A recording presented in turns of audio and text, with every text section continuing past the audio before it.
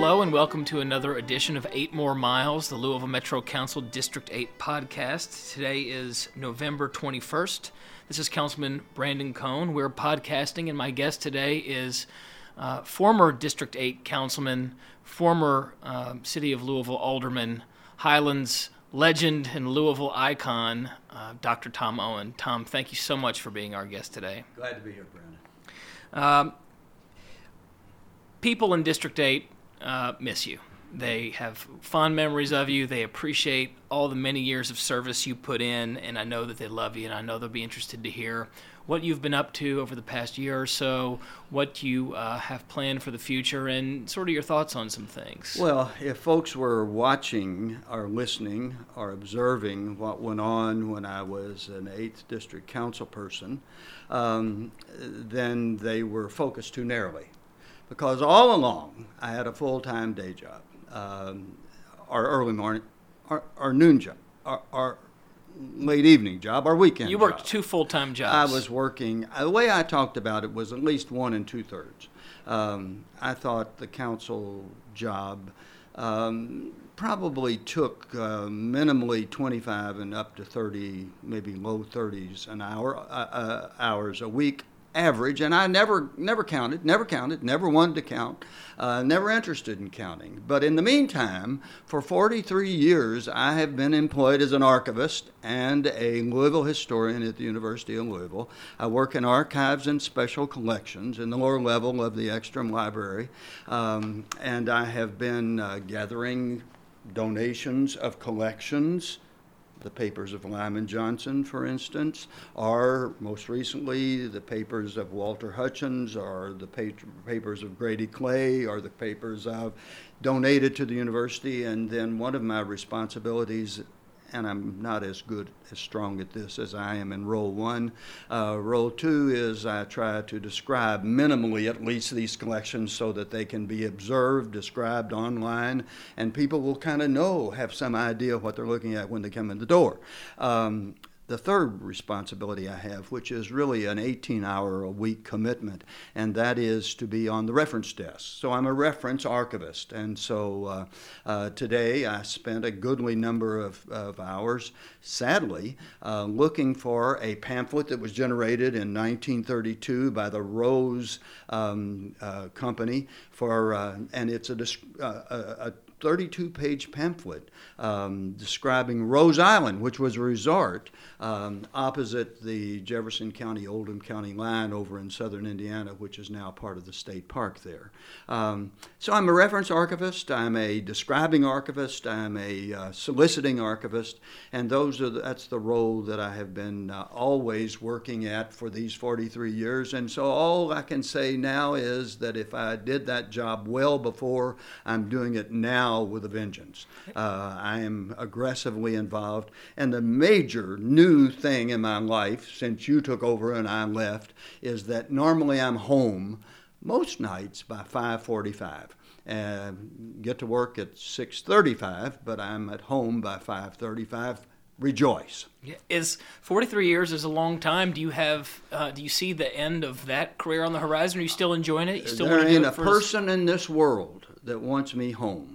I've had a marriage that has lasted miraculously for perhaps as long as 53 years, and I think the strength of that marriage is that I don't live in that house 24 hours a day. I hear you. So there's not a person on this earth that wants me to come home, and I'm certainly not interested in coming home as long as I've got health and a brain that works and the energy and the imagination to do it. And I need to add one more thing about what I've been doing.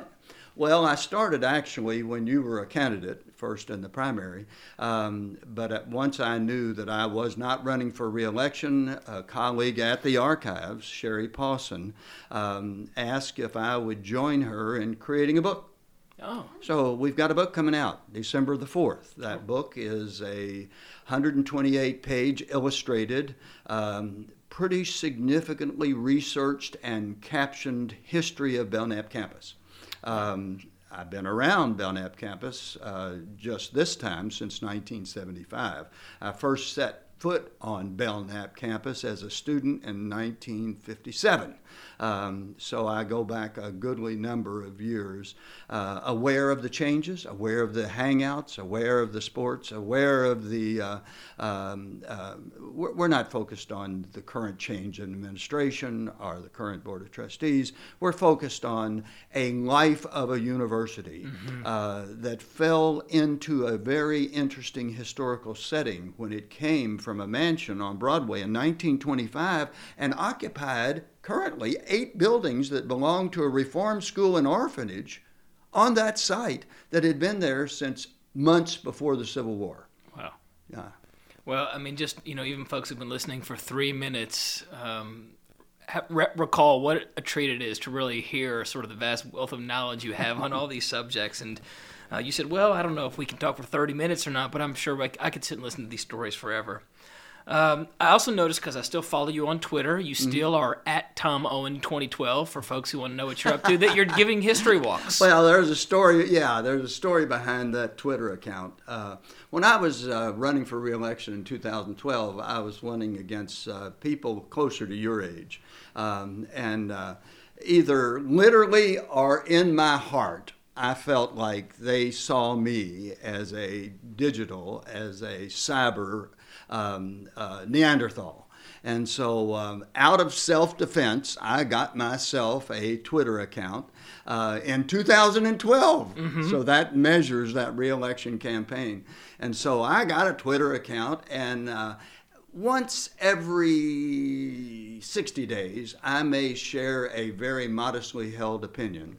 But primarily, even when I was on the council, I used that Twitter account as a way of saying, this is what's going on, or this is, or watch out for this, or think about this, or this is when we're having a neighborhood meeting, this is where I'm headed this week, or this is whatever. So I just continue that practice, only now it's focused on U of L. Yes, as part of a promotion to the book, I told Get Healthy Now, because they had a website at the university and they also had an email list. Why don't you sponsor me in a series of historical walks of Belknap campus? Hot dog. Did they sponsor me?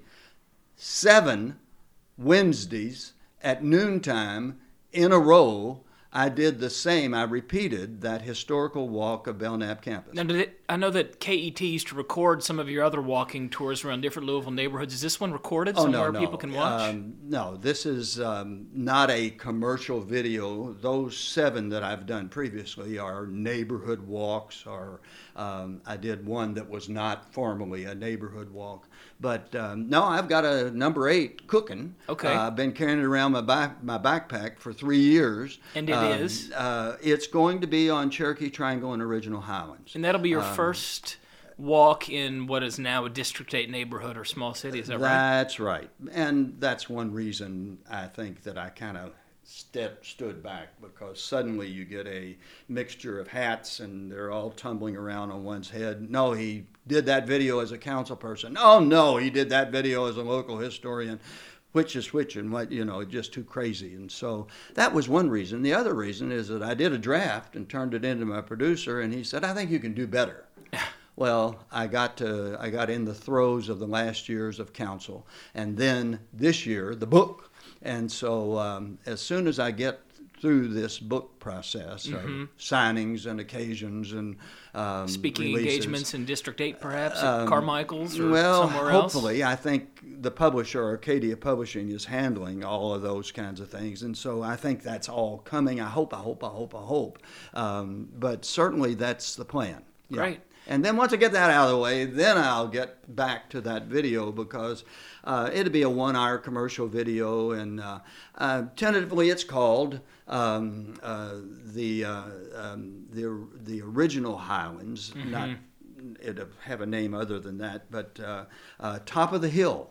Louisville's first streetcar suburb. And so it will 10 seconds, and then I'll quit. No, I promise please, I'll quit. continue. 10 seconds.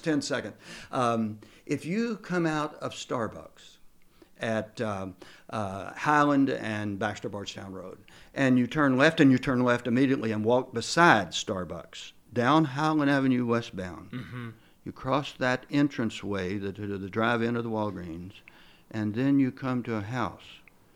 But about 12 feet this side of that house, there is a partial brick wall. That wall belonged to the 1883 mule car streetcar barn that occupied that site. And so that's just one little bitty old thing that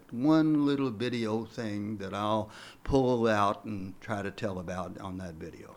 I'm sure people will be thrilled to learn about it, and I certainly am. Are you going to be offering any walking tours to? Well, I do a standard walk of Cherokee Triangle. I don't do a standard walk of Original Highlands.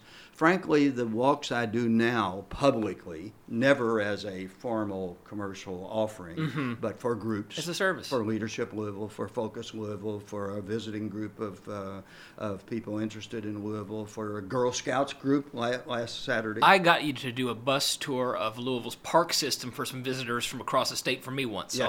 Yes. And so I do that kind of thing. But the ones I do mostly now are downtown. Occasionally do a Butchertown. Fairly frequently do a St. James Court and environs, and then also do a Portland neighborhood. And I do downtown still mostly. But I do, and frankly, this Friday I'm doing a tour for a family of their home sites, of their childhood, adolescent reminiscence sites. And so I'm going to sit up in front of a bus. Family lined me up. And so I've been studying up on the neighborhoods where they were raised and the sites that connect one neighborhood to another. Well, if you would be so kind as to ever figure out how to let us know when you're doing a Cherokee Triangle tour or an Original Highlands tour, I'm sure you'll have huge crowds. Well, you'd be surprised. Well, so it's almost been the 2-year anniversary, I think, of when you announced, or at least let the newspapers know that you were going to resign. I found a byline from, I think, November the 25th. Now, 2 years ago, and then obviously you served your final year, and I've been in office now for a year. Yes.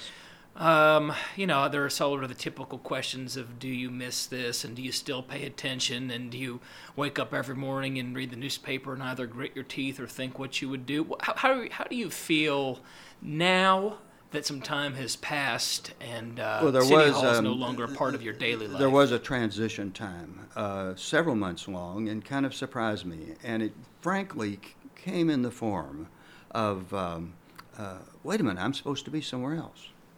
Habit. Yeah, I was grooved to a much more intensive and raw schedule, always feeling like I was hurrying. So that has mellowed out. Do I keep up with public affairs? Absolutely. Partly because there's another piece of my day job that I've got to tell you about.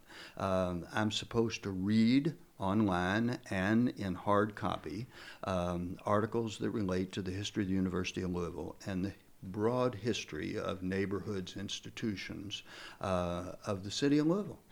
And to mark those articles for clipping, underline a key word, and then a student will actually do the clipping or actually print out the print out the from the website. And we will put those in reference files at Archives and Special Collections. So it's my job to keep up. Sure. But am I even more than that interested? Of course I am. You don't love the community. You don't get gnarled in. You don't get woven into the very fabric of the community unless you don't rip that away. You don't tear that up. You don't snatch that. No, I'm always interested and committed and interested in the future of the community and want us to do well on multiplicity of fronts. And so, yes, I keep up. Do I miss it? You all have been through some pretty rough and tumble times in the last months, and no, I'm glad you're doing it and I'm not. What about even, as someone who's been used to being such a major part of making decisions for the community for so long, you can read about things that happened in a newspaper and observe. Do you do you get the satisfaction of just expressing your opinion to your wife and your friends? Because you don't seem to be injecting yourself in public conversations, as I don't think most folks do after they secede from public life. I certainly wanted, if anything involving District 8, I wanted you to have a very, very, very long holiday of not having to deal with any yipping or yapping that I'm doing. And frankly, I'm probably not much inclined to be that way. Mm-hmm. I had significant strengths as a council person and highly recognizable weaknesses as a council person. And wallowing in legislation was not one of them. One of my strengths was bully pulpit, and I love to do that. One of my strengths is that I had a very short memory. So in the legislative process, I didn't suck on old bitterness, some slight, some slap down that occurred some time ago. One of my strengths was being visible and accessible. One of my strengths. So I had multiple strengths. Of course. Recognizable weaknesses, you're doggone right.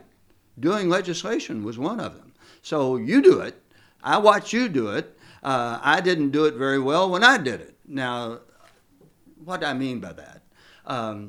Did I take a solid and declarative stand on fairness at a very early time in my public service? Absolutely. Did I take a stand against a garbage disposal incinerator back in the 90s? You're doggone right I did. Did I take a fundamental and determined stand even through several pieces of legislation involving a smoking ban? You're doggone right I did. But on the other hand, did I go down the hallway of the third floor lining up, cajoling, trading, horse trading, which is a noble profession, by the way. Horse trading is not an ignoble profession. Did I do that well? Of course I did not do that well. Mm-hmm. That was not one of my strengths. So when I see you doing legislation, I say Godspeed, and do it a whole lot better than I did it. Well, for better or worse, I am a little bit of a policy wonk and kind of a technocrat, and like everybody else, I sort of have my strengths and my weaknesses, and where I'm still exploring those myself. And in fact, that sort of, I have very few sort of questions and notes jotted down on my notepad here, but one of the things I wanted to know about is if you could think back to the very beginning of your first year in office. I'm just getting ready to finish up my first term. If I have my facts right, let's see. You first joined the Board of Aldermen after defeating an incumbent alderwoman in 1989. Is that correct? That's correct. Okay, in a Democratic primary. Yeah. And even going back, so your reason for running in the first place, what was the spark where you decided, I'm going to run for alderman? Well, it's a mixture of fantasy. Fantasy? Uh-huh. I memorized the presidential oath of office when I was 11 years old. So your work is undone. As an aspirant, So was I interested? Have I always been fantasizing about profiles in courage? Men and women who stood up and were counted against the odds and against the more popular will of the people? Of course. So why did I run?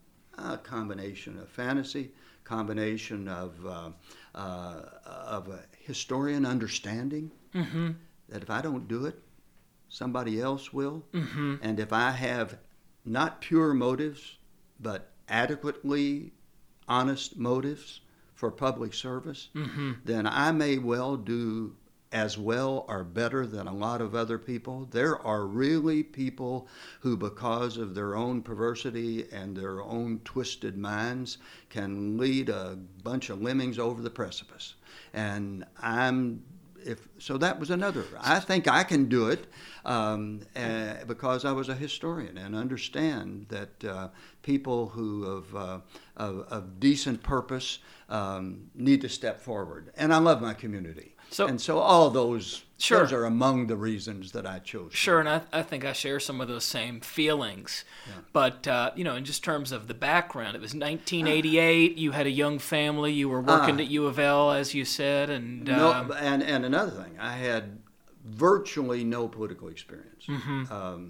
I ran as a grassroots person who was not connected to party. I was a Democrat. I had actually been a Republican until 1964, but I was a Democrat. I certainly supported, for the most part, the purposes and the ideals of the Democratic Party, but I was not a party person by any stretch of the imagination. Neither am I. I'd never been involved in government before. I might have been involved once or twice in a precinct level vote that chose electors to go to a party conference of some kind. But I hadn't even been that strongly involved in my neighborhood association for crying out loud. And did you still live in Tyler Park in 1988? Oh, yeah. And young family? That was another reason. My family was just up and headed out. Okay. I had, in 1989, I had one teenager who was late in high school. And so that was another factor. I did not have a dissertation after 6 years of dragging it across the finish line. Had been finished in 81. I had done I was absolutely involved in what you would call public history, doing the walks, talks, tours, radio, television, all that kind of stuff. But so I was knocking. Well, let me think about it. Yeah, I was already over 50 years of age when I ran. Oh. So, I did a quick calculation on that, but I think it was 28 years ago. Yeah. So, but, in terms of context, late 80s, this was pre-merger, of course. I think the city and county had just entered into their compact where there was the beginnings of some cooperation. 1988, the city was sprawling. We had many decades since left sort of the strength of our strong urban core, but we had not yet sprawled to the point where we are today. I think you, like me, we're urbanists. We care about the community's character and fabric, and you were starting to see some of those things change. Were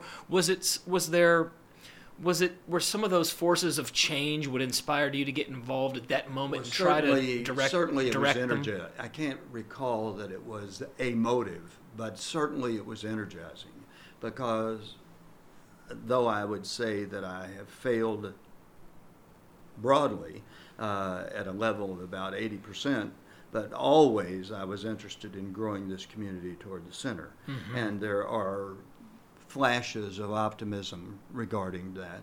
I've always been a public transportation person. Mm-hmm. I think it was energizing to begin, for instance, through the years. It was always energizing to see Baxter Bardstown Road. Are there problems on Baxter and Bardstown Road? But on balance, is Baxter Bardstown Road as a pedestrian, as a destination, as a regional destination, has it improved? Let me give a number. About 49% in the last 27 years? I'd think so. You think so? Okay. Oh, absolutely, I think so. So was that energizing? You're doggone right that was energizing. Yeah, I'm reading in sort of an article that the Courier-Journal wrote about you when you announced that you were going to retire, saying that in 1989, a trolley service for Bardstown Road, safe for pedestrian traffic, and a citywide paper recycling program were among your priorities. If you're paying attention today, and you are, you say, you see that we're doing another Bardstown Road corridor safety improvement study. Yeah. And so I hope you'll tell me that, number one, we're not wasting taxpayer dollars, Absolutely not. that these studies are important, and that there still certainly are many ways that Bardstown Road can be improved. Absolutely. Any observations about sort of, the character of the corridor today, and if you could snap your fingers or influence it in some way, what you would like to see? And this is not anything new. I'm articulating something I've articulated a goodly number of times previously. But I'll tell you something I'd like to see. I'd like to see stores close. Stores, retail stores, not grocery stores, not coffee shops.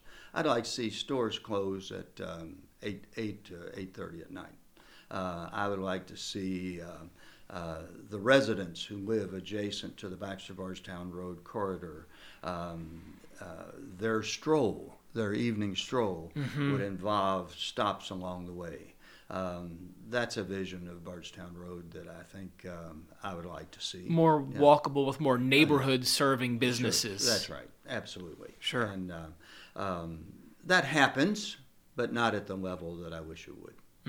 That I wish it would have. When you first came into office as an alderman, do you remember the situation you inherited and what it was like to sort of set up shop? Because I've found myself in this first year of transition from your office trying to really just sort of get the nuts and bolts together, obviously, to understand the budget and to put our communications tools in place and some of those fundamental things that are important for kind of building an office. Do you remember that being a challenge, or did you just sharpen your pencil and get to work? Well, I depended very, very heavily on my aides, since I did have another very substantial and significant direction.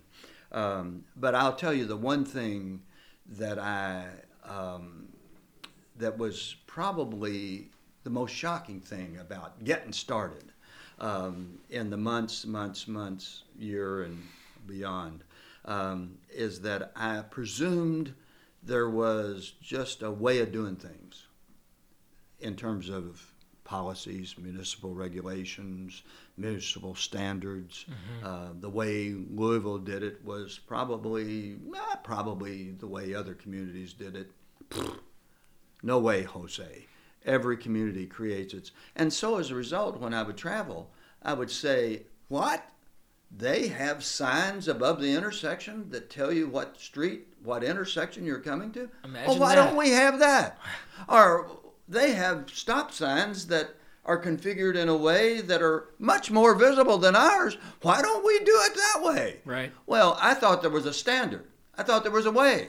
But the truth of the matter is, though that level of public policy is arm wrestled, usually with career officials in government who think about budget, think about we can't do it that way because it's never been done. And frankly, I always found a measure of what I would call inertia in that regard. And so, I'm sort of a contrarian and pretty persistent myself, and I can think of some examples, whether it's, wanting to put on-street yield signs in the crosswalks like you see in some cities Sure. that the Department of Transportation tells me we can't do that for this reason or that reason. Did you find that over time you learned how to just get some of those things accomplished? It would be nice if I said that, I just grabbed that bull by the horns and just, ended up being a sterling matador. Some things just came. Some things, there were other people in government that changed things. And I'd like to think that a measure of cajoling, a measure of working within the system, we got some changes. Yeah, but I'm not sure that I never felt like the band was playing and I was doing a matador's bow in that regard. What about your sort of early efforts to connect with your constituents? I know that, you said that, and it's true, you were always out and very visible. You would famously ride your bicycle past every residence and every business in the district annually.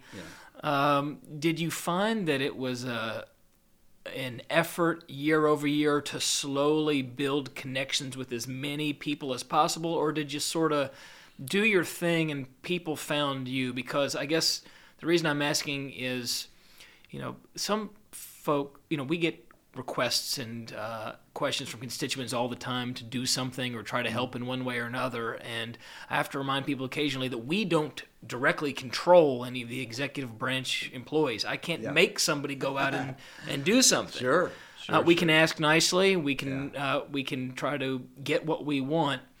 But because our offices are only us in part-time jobs with one full-time staff person, I've really tried to get people interested in what's going on, and even enlist them to volunteer some of their time and effort to help with different things. I've watched so I'm slowly trying to build sort of an organizational mentality in District 8, whether it's through trying to organize the neighborhood associations to work together, and we all do this and we all do that. Did you see that being an important thing to try to accomplish in terms of getting some help from the people you serve in performing your service? Well,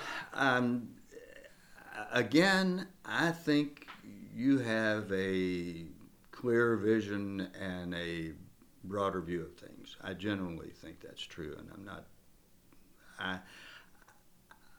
I would guess my perception is that, generally speaking, I just kind of flailed along. But I will say this: I thought, and it wasn't always I thought neighborhood associations, and we got a bunch of them. Mm-hmm. And you've even made more. Yeah. For crying out loud.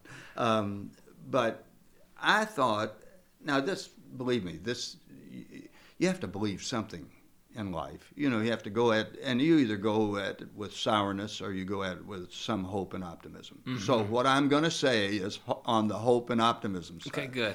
But I saw the neighborhood associations, or let's put it another way, I tried to see the neighborhood associations as a positive adjunct to what I was trying to accomplish, and as an additional ear to the ground, looking, listening, watching on a very narrow piece of turf, a much narrow piece of turf than the entire 8th District. So as a result, I saw the neighborhood associations, or let me be more honest, tried to see the neighborhood associations consistently as an adjunct or as a supporter or as a important aid. Mm-hmm. Now, did I see the neighborhood associations that way every single day of my service? I don't think so. I don't think so. Did every neighborhood association I went to, when I went to the meetings and they went on an hour and a half or an hour and 45 minutes, did I think I might be spending my time better somewhere else? Or, Lord help my soul, some of the people in this room see this as their monthly night out. Yeah, I certainly did. Because the neighborhood associations obviously don't, a group of 10 or 12 or 20 or even 100 people doesn't represent the hundreds and thousands of people that live in each of these neighborhoods. No, that's right. I always said I represented 28,664 people. Mm-hmm. I made that number up. Okay. Completely. But I was close. You were close. I was close. Yeah. I knew I was close. Yeah. But I just to kind of give a specific number. Of course.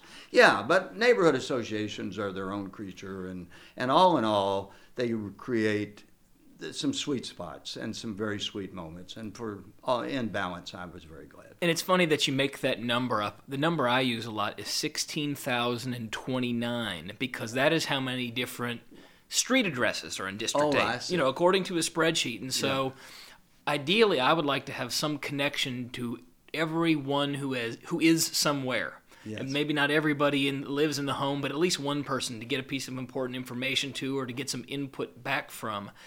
And beyond neighborhood associations, maybe it's always been this way, but certainly with social media or the days where people can talk to you on Facebook or reach you anytime, anywhere, one-on-one. How did you build relationships with individuals or interact with them? Was it just a matter of people came to you when they saw you in public? You had open town hall type meetings with Tom where folks would come and find you? Or was there some other way to get them interested in what you were doing and for you to, or did you sort of have to rely on them to call you and email you when they had a problem? Yeah. A re-election campaign. Remember. When I first started serving, the terms were 2 years. Oh wow, I didn't realize that. And that was from when to when? I don't remember when it ended. Okay. But under the Board of Aldermen, we were under 2-year terms. Oh wow. So you got back to doorsteps pretty quickly. And so that was always a way of kind of touching with an immediacy. Mm-hmm. So that was always, I thought, useful because, again, it kind of bent my ear in a way that would not have normally been done, I think. Was there a certain point in your length of office, either from your first term to your second term, or after 10 years, or after merger, where you think you somehow fundamentally shifted your approach in some way, where there was a sort of a seismic event, or do you think that you just sort of continued to evolve in the job as yourself from beginning to end? Well, there were two dramatic events in that, let's say, 27-year period and 26-year period. 27-year period. The first dramatic event is that I left. So I quit. In 1998, I had to quit. Okay. After 9 years on the Board of Aldermen, I had to quit because I ran for mayor, and you could not run for re-election to the Board of Aldermen while you were running for mayor. And I lost that race by 3 hairs in my chinny chin chin in the Democratic primary, which that year in 1998 would have been tantamount to re-election, to election as mayor, not re-election, to election as mayor. So, was there a break in my service? Yeah, 4 years. So I came back then in 2003, essentially representing the same geographical district that I had as a 3rd Ward alderman for 9 years in the 1990s. But what's different? Merged government. Right. All right. So I had 2 starts.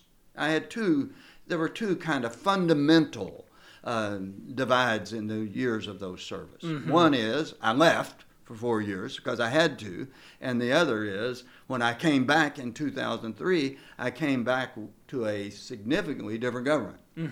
And a significantly different legislature. Instead of 12 members, we had 26. And they represented all God's children in Jefferson County.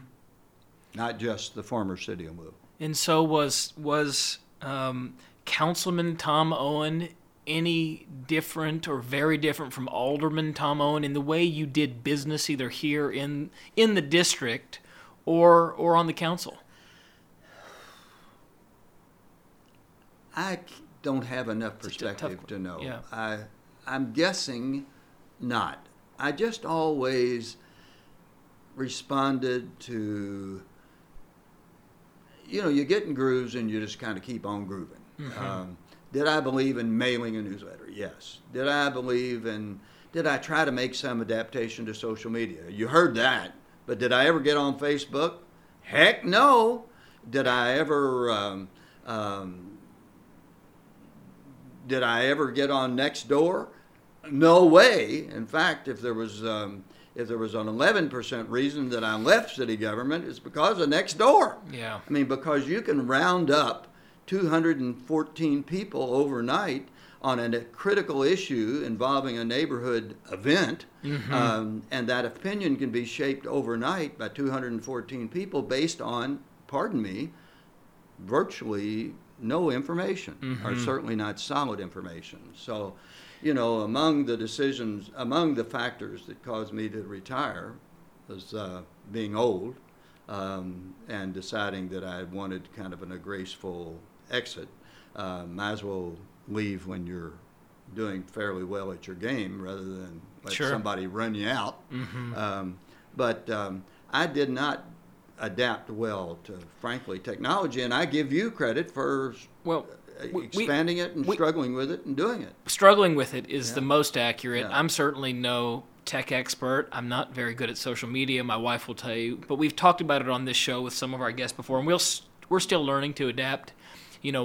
I sort of come to the conclusion that Instagram is not very good for sharing information, although people kind of like it. I do think Facebook and Twitter are effective for getting information out. Like you said, I don't really use it to opine on things, very rarely.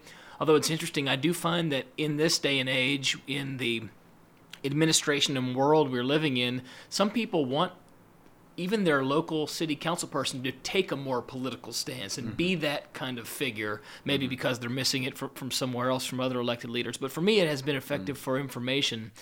Nextdoor is a tough nut to crack, and we're still working on the technology and the best uses for it. But I had this discussion with LMPD recently because you're aware there was a shooting in the Cherokee Triangle, and Nextdoor is where people are.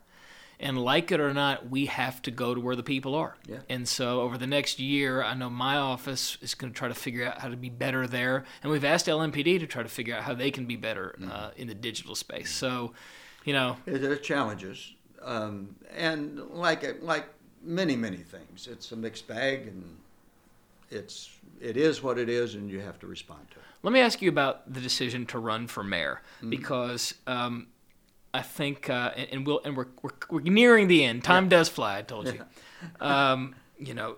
My observation I've worked in the mayor's office. I helped Mayor Fisher with his first campaign and was an advisor in his office and have some other sort of experience there. So my limited experience there and my limited experience in this job is that mayor and metro council person are very, very different.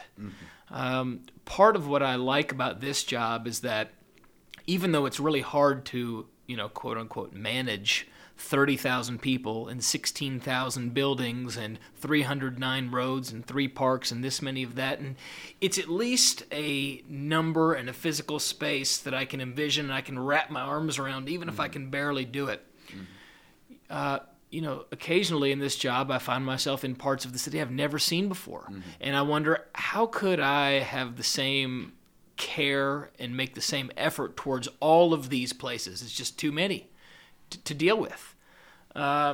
There's also so many of those ceremonial roles of mayor to always respond politically when you're called to do it, to always show up for events, which I struggle with now because, I feel like I already spend so much time working.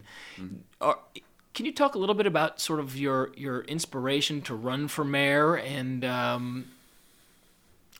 just looking back on that experience? Well, I thought I'd been a decent member of the Board of Aldermen. I thought I had some graces, again, a genuine love for people and a genuine love for all kinds of people.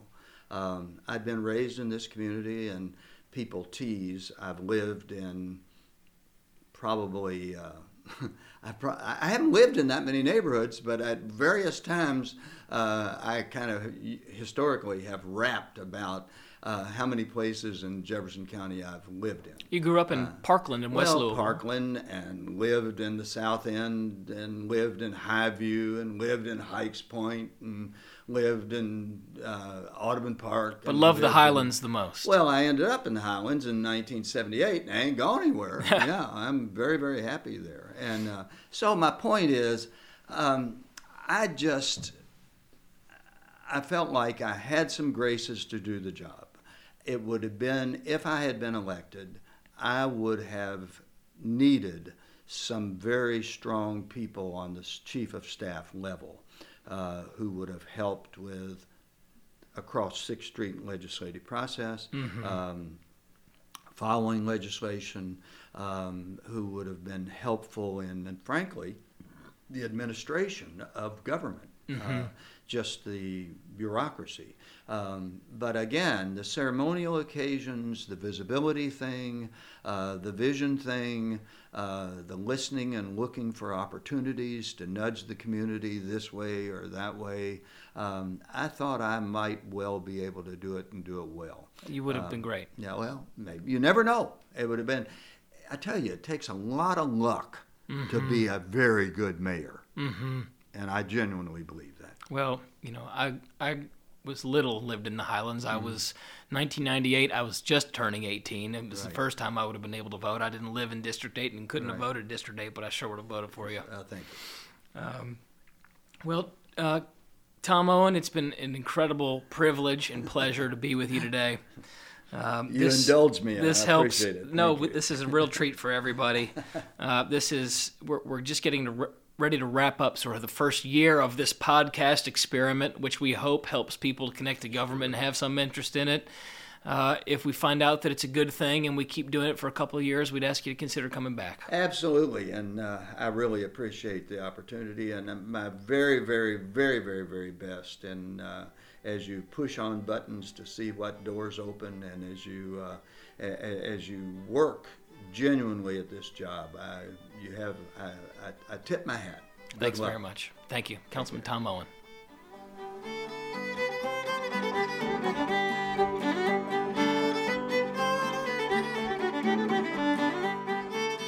Thanks for listening to 8 More Miles, the Louisville Metro Council District 8 podcast.